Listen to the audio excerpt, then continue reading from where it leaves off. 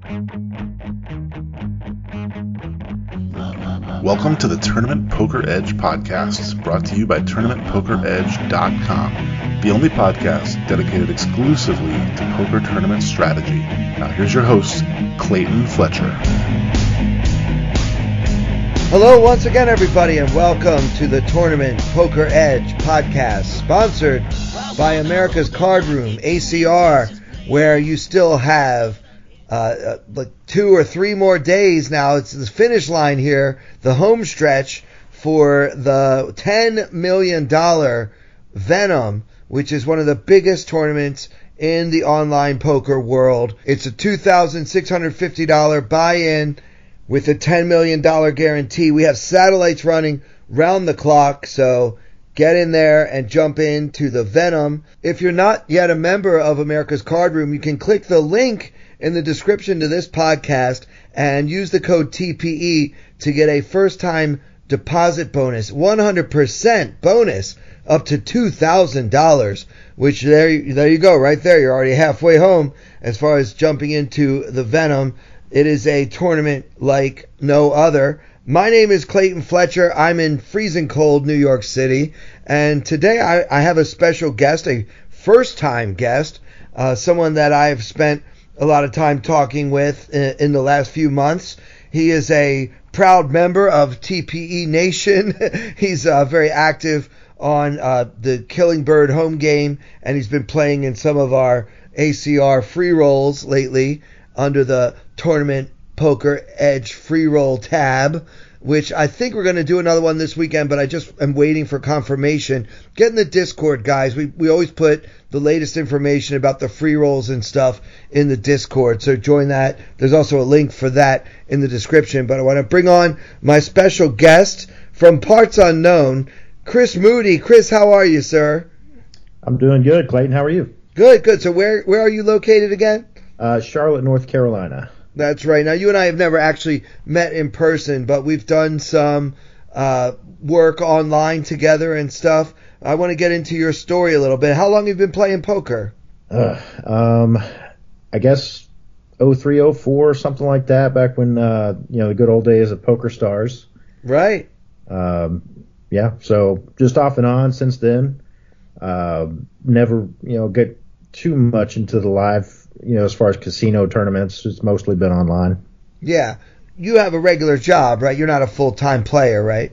You're right, yeah. I got my own small business, so that takes up a bit of time during the day. Sure. So, Chris, you first reached out to me. You've been listening to the podcast for a long time, and thank you for that, by the way. I always like doing interviews with podcast listeners because I don't have to explain to you how the podcast actually works, which is helpful for me. Sometimes when I have a guest, I can kind of tell they don't really know what we do here, and I have to walk them through it a little bit. But at some point, you reached out to me, and why don't you tell the listeners why you did that?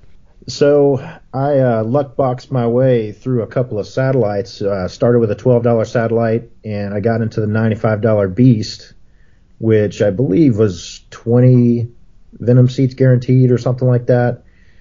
And I ended up luck boxing into a Venom seat. So I was interested in getting a little bit of professional coaching so I could maybe increase my odds of, making a little more money out of it. So that's what I did.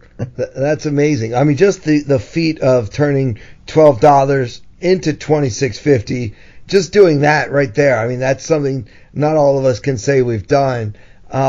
What did that feel like when you just had such a small investment and now you were going to be playing in a $10 million tournament? It was awesome. I just felt like I'd already won, because, I was trying to sell action, and that was going to be my guaranteed money in my pocket. But that, I don't know if y'all remember that particular Venom, the day 2 was going to be on Halloween. And so they ended up having to move the day 2, which made everybody deregister and re-register. So I lost out on everything that I sold. Oh, no. Bummed out about that. But still a great experience. It's not the most prestigious thing I've ever won in the poker world. By far the most prestigious thing I've ever won is this beautiful trophy I got in the Killingbird home game from taking down the leaderboard championship. So for those of you who play it, I'm sure we've bumped head a few times. I'm Stellar Ace on ACR, so look out for me out there in the streets. All right. So, yeah, obviously should have included that in your intro. We usually like to start when we introduce a new guest. We like to give that person's, highest accolades first. And I'm very remiss in not including the trophy that you won for being the leaderboard winner for the Killingbird home game, which, by the way, is a lot of fun. It's a $3 buy-in that we do on Tuesdays. You can follow along on twitch.tv/Killingbird, and you can play in that tournament on America's Card Room. Yeah, I apologize. And the trophy, wow, that is something. That is incredible. It's a shame we're not on video because I can see the trophy right now, and boy, that is spectacular. Yeah, the thing you're most proud of in life, I assume. Oh yeah. So you managed to get into this thing, and then you had a good plan, I think. You win basically a free roll, $12. You end up parlaying $12 into $26.50, and then you wanted to put some in your pocket. Just say, I'll sell action to this tournament that I actually didn't have to buy my way into, and that's a pretty good strategy. Obviously, the powers that be at ACR switched the schedule for that tournament, which forced a deregistration, which I guess by that point you couldn't sell action anymore. It was too late, right? Yeah, it was like I only had like a day and a half or something left to repost, and so it is what it is. But either way, I was real happy with the experience. Yeah. So you called me up. You said, let's do some coaching, and we met 4 or 5 times. Yeah, that was kind of your way of. That was my way of buying some action in a way. It's like we exchanged the hours that I spent working with you for equity in your tournament. So I was also playing in the Venom. This was the Venom PKO that happened, I guess, in October. Yeah, you just said it was Halloween. So that one, I was rooting for you because I had a pretty big chunk of you by the time we finished coaching and everything. So I don't want to give any spoilers about whether or not the two of us made any money off of this deal or not. Yeah, why don't you talk a little bit about how we did the coaching and how it changed maybe your approach to the game a little bit. To start things off, we just got to know each other a little bit and know my game a little bit. And we started with, coming up with some ranges, keeping in mind that this buy-in level was out of my league, so to speak. So the gameplay was going to be something that I wasn't used to as far as my opponents. And so to kind of err on the side of caution, with the ranges that, I kind of came up with, we wanted to tighten those up a little bit. And there's 2 things that really kind of stuck with me that we kind of talked about. That was one of them, kind of tightening up my ranges, but then also kind of tweaking based on position, even from earlier position, kind of playing a little bit tighter than I normally do, and then in later position, kind of opening it up a little bit more than I normally would. And I think that that kind of stuck with me because it's lended itself to some success after the Venom even. So, I kind of took that with me. Yeah, that's good. Let's hear about that success. So what happened once you started kind of adjusting by playing fewer hands in early position and even more than you used to in late position? It just led to, after the Venom tournament, I ended up banking a few tournaments. So the lawn car lit with lawn car home game, I took that one down. I took one down on another website. Actually, I took a couple of down on the other website. So it lent itself pretty good, I guess. That's great. Yeah. Now the lawn car, we had him on not long ago. I guess in December. So you like to play with the Twitch streamers? Is that kind of your thing? Yeah, I kind of mix it up with them. It's fun watching them and chatting with them, and everybody else in the chat, that's playing in the tournament as well, kind of mixing it up with them. It's a fun time for me. So you like to join in with the different home games. That's interesting. I wonder how many players out there. Do you see a lot of the same guys like on Michael's thing as you do with Derek? Yeah, I mean, they each one seem to have their little clique. But there are a few that kind of rotate around all the other ones like me.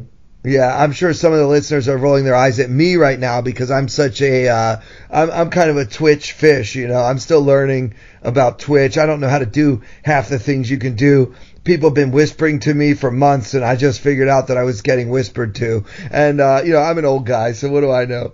But, yeah, that's cool that it led to some success for you. Do you have well, I was going to ask you if you have a hand, but before I do that, I want to just kind of say my side of the story is that you telling me what your experience level was and what the typical buy-ins were, and my experience having played in the Venom before, I told you there would be some satellite winners and some players in there that just, maybe have a lot of money and they don't mind throwing it around a little bit, but a lot of the competition is, at the higher buy-in levels, you tend to get some of the best players in the world will join in to get a crack at a share of this $10 million prize pool. And my concern was that you might be in there playing like your normal ranges that you might play in like a $3 Killingbird home game or a $10 Michael Longcar home game. And that would just put you in a bad position because you're going to end up playing a lot of hands from out of position. If you already have a skill disadvantage, now you have a positional disadvantage, that's going to be trouble. So even though maybe the GTO pre-flop chart might say, for example, that you can go ahead and come in for a raise with a hand like King Jack suited or something, we definitely took hands like that out of your range from under the gun and under the gun +1, but put more hands into your late position range because I didn't want you to end up being too tight to cash in the tournament. I think with the ranges we came up with, you'd still end up overall, on average, somewhere around 18 to 20% VPIP, which is totally fine. It will still keep you in contention for the Venom title, if you will. So that was kind of my philosophy there. Did you get a chance to ever look at your stats from that tournament and see what you ended up playing? I don't know what my VPIP stats were from that tournament, but I did play. I played very few hands. It was kind of a dry experience as far as the hands are concerned, but and that was probably, as far as learning wise for me. I know different people learn different ways, but learning best for me was actually kind of going through individual hands and just talking through each step and the options and what would be best and what to think about for each step, and that's most helpful for me as opposed to just a standard generic board. This is position and action, but talking through each individual hand and the cards that in play kind of helped me better visualize the action I should be taking. Well, that's good. I'm really glad to hear that, because obviously that's, when you're helping somebody or coaching somebody or whatever, that's really what you want them to do, is kind of change the way they think about hands, not just try to come up with what's the right answer, right? We're trying to figure out what the approach should be, what we're trying to accomplish in every spot. So, that feels good to have you say that here on the podcast. And just for the record, I did not Venmo him any fee to to give me credit or anything. So why don't we take a look at a hand? So this was back in October. It's the Venom PKO. The starting bounties, if I'm not mistaken, are like $625, right? Right. Mm-hmm. So if you're used to playing PKOs, the Venom PKO, these bounties can end up being pretty substantial very early in the tournament. And it's not like a mystery bounty where you have to wait till day 2 to collect. If you bust someone on the first hand, you get cash right away. Remember, this man has $12 invested. So even busting one player would be, pretty great, from that standpoint. Oh yeah, absolutely. All right, so let's get into it. Sure. So this is about a couple hours into the tournament. I'm sitting there about 75 big blinds. It's as far as chips, it was 235,000, and I'm in the big blind, and it folds around to the button. And the blinds, by the way, are 1,600, 3,200. They always do. That's weird. Yeah. And then, so the button raised it 91.20. So basically, what a little 2.5x or roughly something like that. Yeah. And the small blind calls, and so I call in the big blind with pocket nines. Yeah. Now, did you consider three betting in this spot? What was your kind of your thinking as far as whether to call or re-raise? So, in some of those other tournaments I play, I might, depending on the player I'm up against. I don't have any information really on these guys. As a matter of fact, I only had 20 hands on the button, and so I don't trust that small amount of information. So I figured it would be best to just see a flop and kind of go from there. Yeah, I can understand that. Generally speaking, if you think or suspect that your opponents have a skill advantage over you, in other words, you don't think you're one of the better players in the tournament, which is a feeling I get quite often, by the way. If you ever have that feeling, you might want to consider embracing the variance a little bit. So maybe a spot where you feel like calling's okay, it's actually you want to play bigger pots. The bigger the pot, the more you can neutralize that other opponent's perceived skill edge, because it's easier to play once you already have a lot of your chips in there, because you're not making pot commitment decisions as hard on yourself, right? So now I'm not saying that this is necessarily a spot for a 3-bet, but just kind of generally just talking about another adjustment I make in a tournament where I feel like I'm up against a tough field, or it's like maybe it's not really that tough of a field, but I just happen to be at a bad table in an otherwise good tournament. That's an adjustment I'll make. Now, with you starting this hand with 75 bigs, we're not going to get all in pre-flop and be happy. So I think calling here is just fine, but kind of a point that I wanted to touch on, I guess. Sure. And I guess I should mention the other stack sizes. The button has about 2.5 starting stack, because he was about 800,000 before the flop, and then the small blind is about almost 550,000 before the flop. So I'm the effective stack. And they have you well covered. Oh yeah, easily. Okay. Yeah, that's a good point. All right. So yeah, then you're not really threatening their stack. It's just, if we do 3-bet here and one of these guys puts in a 4-bet, we're going to be in a bad situation. So actually, especially with that in mind, I like your play here of just calling to see a flop. Let's go.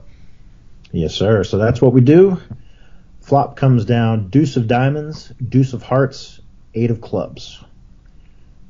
So I kind of check in flow. The small blind checks, and it checks around to the button, and he checks as well. Okay, so before we talk about the turn, we flop an overpair on 8 deuce deuce rainbow, and we've got the pocket nines.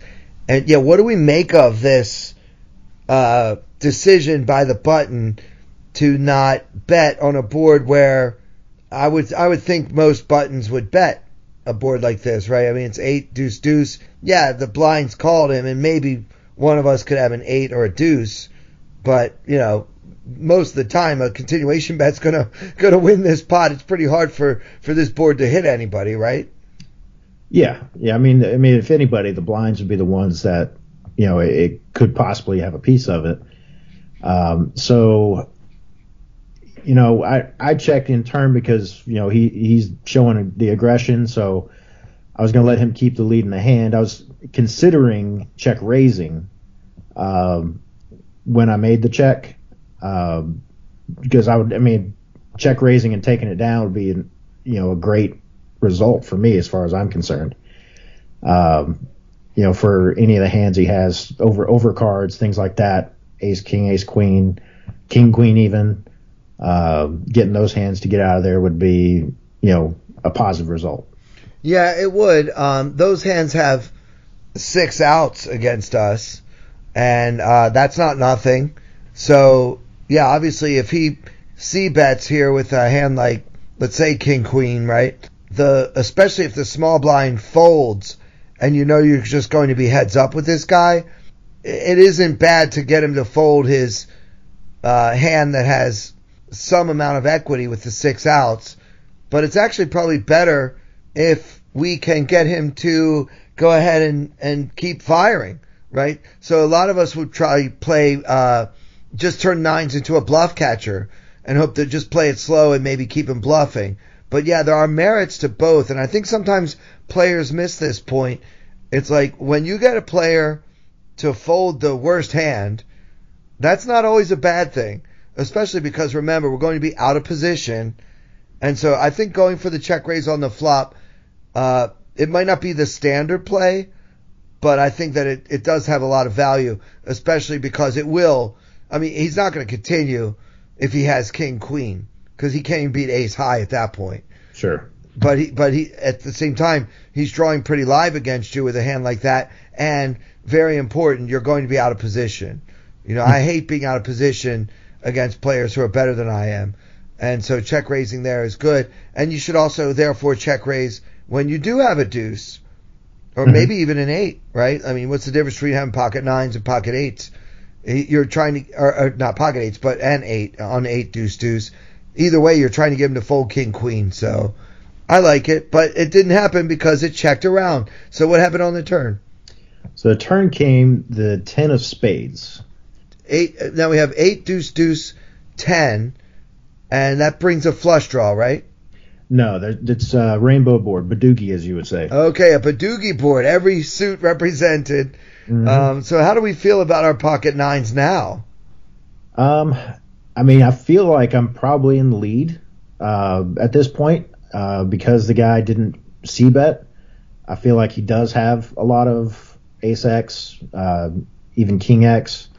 I feel like, his range is still wide open. I mean, he could still have aces all the way down as well, just trying to be a little tricky. I mean, again, like I said, this is outside of my pay grade, so to speak, as far as skill level. So I don't know how valid that thought is. Yeah. So when you see that check back on the flop, I would assume that he probably doesn't have aces all the way down. As you said, like, I don't think too many players are checking behind with 2 opponents with a hand like pocket 10s, pocket jacks. Generally, we want to try to get value and also not give you guys a free card, because those hands are a lot more vulnerable than, say, pocket aces, pocket kings. So yeah, when he checks back, if your 9s are no good when he checks back, he's usually going to have specifically pocket aces, pocket kings, or maybe pocket 8s for the flopped full house that just feels like he has the board locked up and doesn't want to bet yet. Otherwise, yeah, I'll agree. I think that the 9s are going to be good most of the time. So the 10 of spades comes on the turn, and the small blind wakes up and leads out for 8,000. Oh, where did he come from? So he wakes up and bets 8,000. So this is where, I feel like I could have done something different than what I did. Okay, well, 8,000 is what percentage of the pot? How much is in there? 31,000. So it's about third, roughly, or a little less. Yeah, something like that. More like a quarter, right? Actually, just basically. Yeah, so he's making a very small bet here, and yeah, it's just, do we want to call and keep the original raiser in? Like, he's probably got to call a bet this small, even when he does have that king queen we were talking about trying to check raise him off of a minute ago. Now, obviously, the small blind could, I guess, have us beat, but he really shouldn't have too many deuces in his range, right? Right. And if he doesn't have a deuce, then how are we beat? Like, he slow played pocket tens. He could be value betting with a hand worse than nines. He could have a pair himself, like pocket fours, pocket sixes, right? Anything like that. I think most players would have 3-bet pre-flop with a pair above nines. So, yeah, this bet wouldn't scare me too much.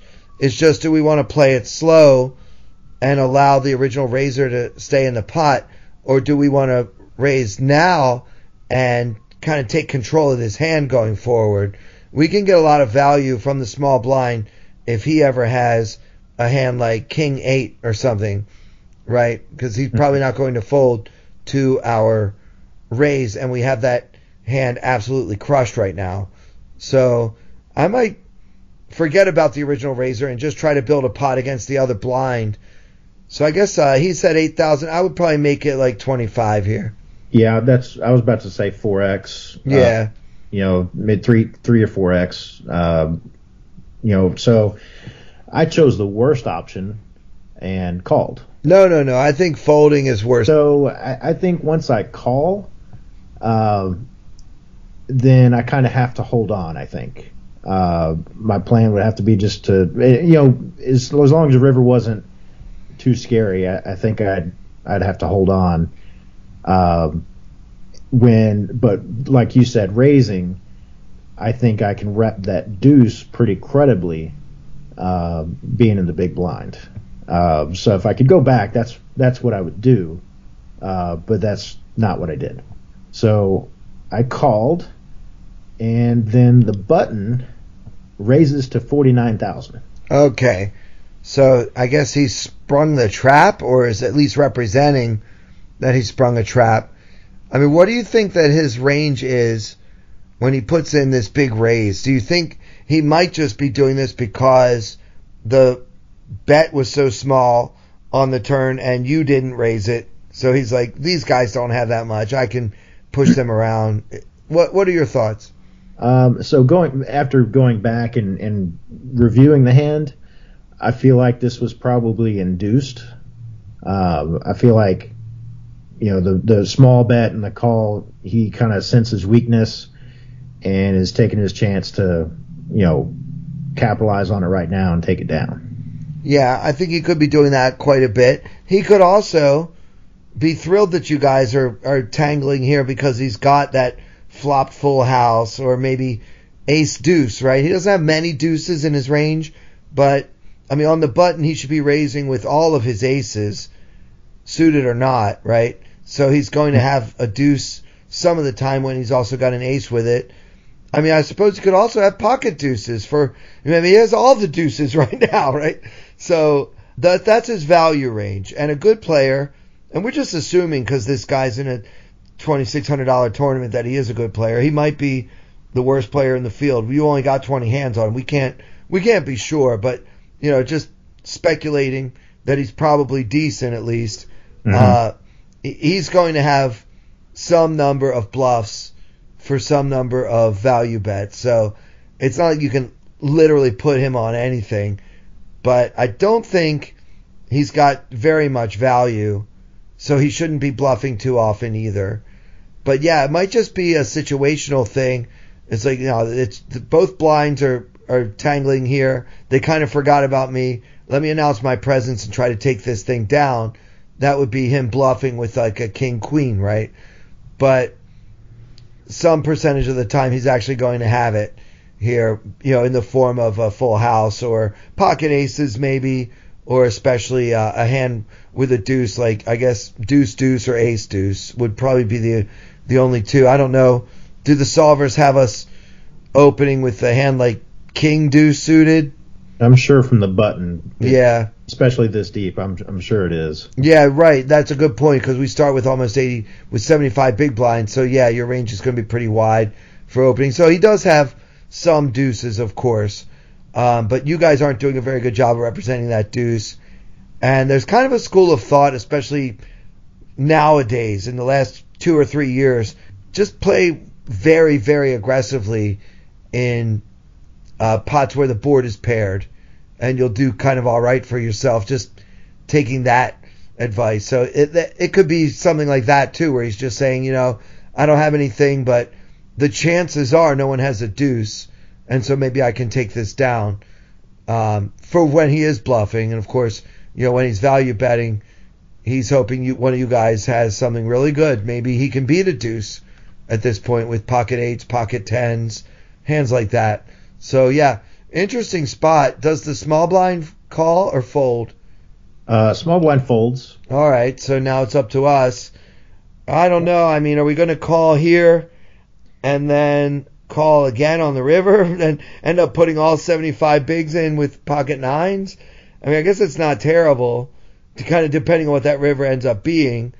What was your thinking here? What kind of game plan do you have dealing with this raise? Well, in looking back, I think if I didn't pull the trigger on the flop, then I think or not the flop, but the small blind's very small bet, that this should have been maybe an opportunity for me to do that. He's putting quite a bit of pressure on my stack. He's betting almost 50K, and I've got 220K left.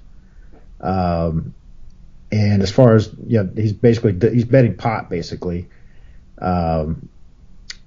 If he is bluffing, then like I said, with the king queens or ace king or ace queen or whatever, the overcards, then taking it down here would be a great opportunity for me. And I like I said, I did the worst thing again, and I just called. Yeah. Well, so many times when I review my hands where I kind of kick myself a little bit, I wish I would have played it differently. It's pretty rare that I say I was too aggressive. I mean, you guys know me. It does happen sometimes. But still, even a player who's as aggressive as I am, I find there are times when it's like, this would have been easier if instead of calling, I would have just had a raise or fold mentality. Now, I don't know. I mean, if we raise here, we're going to be pot committed, right? Like, even if we click it to, like, what would that be, like 18 big blinds, it's going to be, 28 rather, big blinds, if you did, like, the minimum re-raise.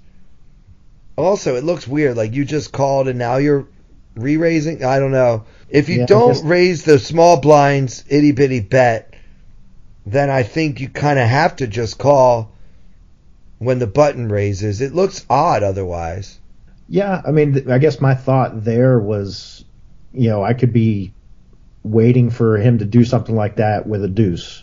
Right. You do have some deuces in your range, of course, because you were the big blind. You probably have the most deuces in your range out of everybody in this pot. That's the only thing I can rep, though. It would be the deuce. And so I called. Yeah, but hold on. You have pocket eights, right? You have pocket tens. You can rep other things. Well, yeah, that's true. I think tens, though. I think I 3-bet. I think tens was that line of calling and 3-betting for me. Oh, okay, that makes sense. Yeah, we talked pre-flop about whether you considered 3-betting with nines, and where you landed was just keep the pot smaller, see a flop. But yeah, you would have been a little more excited to have tens. You would have gone for the 3-bet there. All right, so that's your line of demarcation, which is pretty good. I don't have a problem with that strategy generally. So yeah, we decide to just call this big raise on the turn. Yep, and again, I hate that, and I think I hate this next action even more. Okay. I check, and he shoves. Oh no, oh man. How many big blinds, or give me the numbers on this shove if you could. So I'm the effective stack. So in the pot there's 138,000, and I've got 180,000 behind. All right. Now, for those who don't play PKOs much, this might look like a ridiculous play by the button, but you got to remember, if he's value betting here, if he manages to bust Chris, he wins $625 real dollars, right? So that's the bounty. So that's what we got to remember, guys. Like, you are in the PKO format, you end up being all in a lot more than you might in a regular tournament because you're trying to get people's bounties. So it looks to me like if he's not bluffing, he's making this big bet because he's pretty sure he's ahead of whatever you have. He's not worried about that deuce, and he wants you to call so he can not only win a big pot here, but also collect that bounty money. Right, and I don't think I mentioned what the river card was. I'm sorry, it's a 6 of spades on the river. Okay. And we knew no flush was coming, but I guess one particular straight came in, which is the 9-7, which we block, right, is the only straight that came in. So we're not worried too much about that. It seems like, I suppose it's possible the button could have that, but you know what? With me holding 2 9s, I'm never going to worry about 9-7 in this spot. It's just, does he have the overpair, like pocket aces? Would he play pocket aces this aggressively? Which I'm not sure he would. I think on some level he has to be at least a little concerned that you have a deuce. You called that big raise on the turn with something, right? Right. Yeah, and like I say, he shoves, and I think once I make that call of his big turn bet, that I've just got to hang on at that point, especially with a 6 river. I think I should have called. I ended up folding, but I think if I could play it over again, I would make the call. Yeah, well, you have to be right when you make that call. Yeah, a large percentage of the time, right? Because it's an over bet. When you make a bad call versus a big over bet, it costs you a lot in equity, chip EV, and of course in this tournament, the equity of not being able to collect any more bounties because you're out of the game, right? Mm-hmm. Not to mention whether you could have made day 2 or 3 and gotten into the actual, the regular prize pool in addition to the bounty prize pool. So I'm not so sure. I mean, I think had we played the turn the way we did, I don't know if I want to call this river shove. I mean, I think that your call on the turn shows a lot of strength. And our opponent doesn't want to lose half his stack in this pot, or a third of his stack. I know he started with a lot of chips, right? But still, it's not nothing. I don't know. This is a really good hand to discuss because this is this is exactly the kind of stuff that we were talking about when we were doing the coaching. I said these guys are going to put you in spots where you're going to have to guess, and you just really don't know what to do. And that is, at the end of the day, that's the essence of a good player. Whenever I'm playing tournament poker, I'm trying to put my opponents in a position where I know what to do, but they don't. Right? I want to keep them, put the pressure on them. And the way you do that is with aggressive actions. So all we did in this whole hand is call. Yeah, and I think, I remember at the time I tanked for quite a while. Yeah. And I don't know, I guess it's a coin flip for me. At that point, once we once we get to the river, I think it's a coin flip for me whether I call or not. Just because, it's such a polarizing bet. He's either got it or he's either got queens plus or nothing. I don't know. Yeah. So. Yeah, and I don't even know if I have queens. I think it could be aces, kings, a deuce, or a full house. Mm-hmm. And that's his value, and the rest is nothing, right? Like he's not doing this with pocket sevens, right?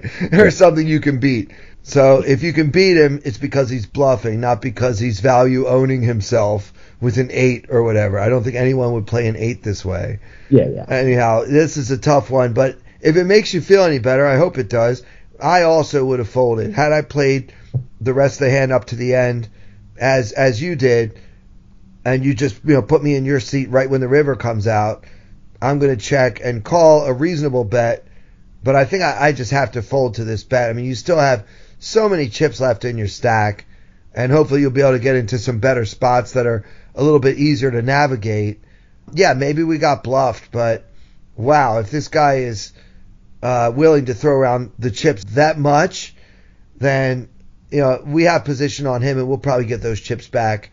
So in other words, if I fold here and I start to notice this guy is an absolute spastic maniac, I'm not too worried about whether I folded 9s earlier, because having position on him is going to be huge later in the game. So yeah, I guess to me that's a close one, Chris, and a really good hand to discuss. But yeah, I'm folding. What do you guys think? Hit us up on Twitter. I'm at Clayton Comic. And what's your Twitter, Chris? I believe it's Stellar Ace 11. That's what I thought it was too. That's it. Yeah, so find us on Twitter. Let us know what you think of this hand. So how did the rest of the tournament go for you? Horrible. From then on, I just kind of bled down. I think I got down to around 120K, or maybe even less than that, maybe around 100K, and got pocket 7s. I think at the time I was about 20, 25 big blinds or so. A guy opened, and I just 3-bet shoved, and he called off with king jack off and flopped a king, and that was all she wrote.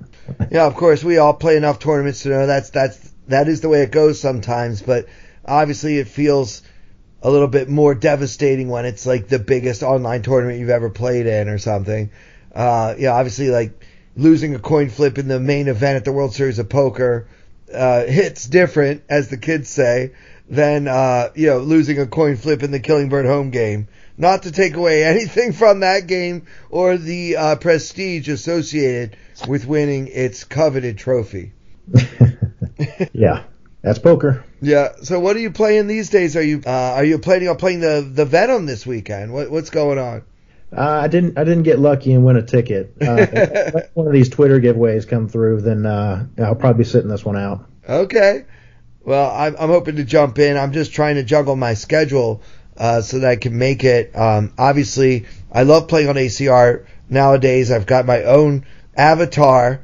It really looks a lot like me. The avatar is a little more handsome than I am, but otherwise it's a reasonable facsimile. It's like me on my best day is what my avatar looks like on ACR, and I hope to see some of you at my table in the Venom. Once again, guys, if you don't have an account yet, you can sign up by clicking the link in the description of this podcast. Use the promo code TPE, and you can get a first-time deposit bonus up to $2,000, 100% of your buy-in, up to $2,000 just by clicking the link and using the promo code TPE. All right, Chris, this was fun. Anything else you want people to know? Everybody have a happy Valentine's Day. Yeah, that's a good point. Don't forget to buy flowers or candy or whatever for your loved one. Valentine's Day is coming. Enjoy it. Wishing you the best. Chris, thanks so much for taking some time and hanging out with me today. Yeah, absolutely. Thank you, Clayton. All right. So for Chris Moody and for our generous sponsor, America's Card Room, for everyone here at Tournament Poker Edge, I'm Clayton Fletcher. Thank you so much for listening. I wanna hold them like they do in Texas Plays. Fold them, let them hit me, raise it, baby, stay with me. Luck and intuition, play the cards with babes to start. And after she's been hooked, I'll play the one that's